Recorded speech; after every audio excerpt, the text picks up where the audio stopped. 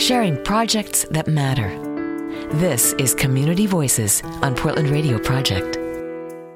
Well, here on Community Voices, we are here with Ian Philippbaum. He is the program director, not an attorney, of Innovation Law Lab. Welcome. Good morning. Good morning. So tell me about Innovation Law Lab. Tell me about this organization. Well, Innovation Law Lab is a nonprofit that works to protect immigrant communities of color that are vulnerable to deportation and detention. And we do so by leveraging a national community of advocates and attorneys with whom we work in various projects, by leveraging a technology that we have created in the form of a database to represent people that are vulnerable in these postures, and also by aggregating data to do national level advocacy, engage in policymaking, and engage in impact litigation. Okay. And then, so what does the organization do locally? Locally, we lead a collaborative called the Center of Excellence, in which a group of attorneys, some immigration attorneys, some not, work together to represent asylum seekers. And these are asylum seekers that we have worked with in various projects that we have helped to get released from detention centers,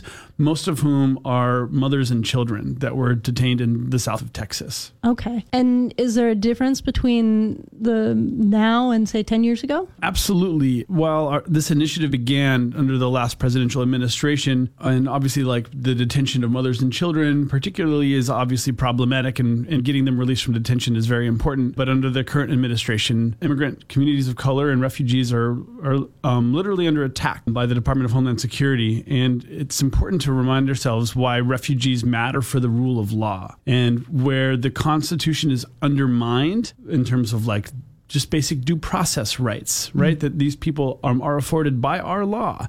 And when we see the current administration try to pull that out from underneath them, it becomes a slippery slope, and we see that reaching other parts of the population.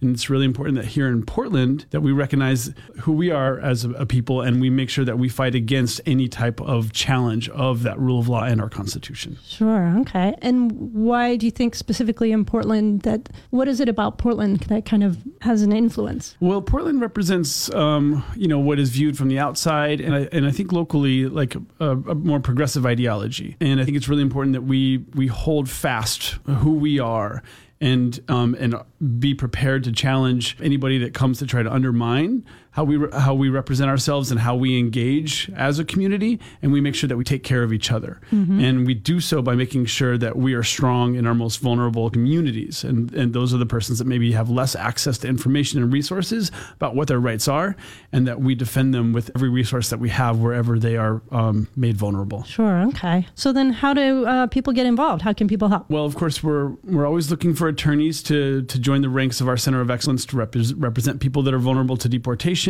and asylum seekers, people that speak languages other than English, primarily Spanish. There's lots of volunteer opportunities.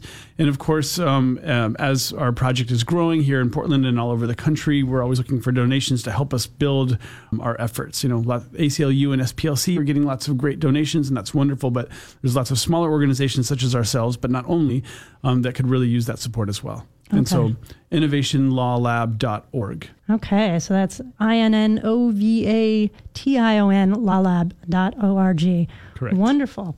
All right. Well, thank you so much for coming in, Ian. Thanks so much for having us. You've been listening to Community Voices on Portland Radio Project. Learn more at prp.fm.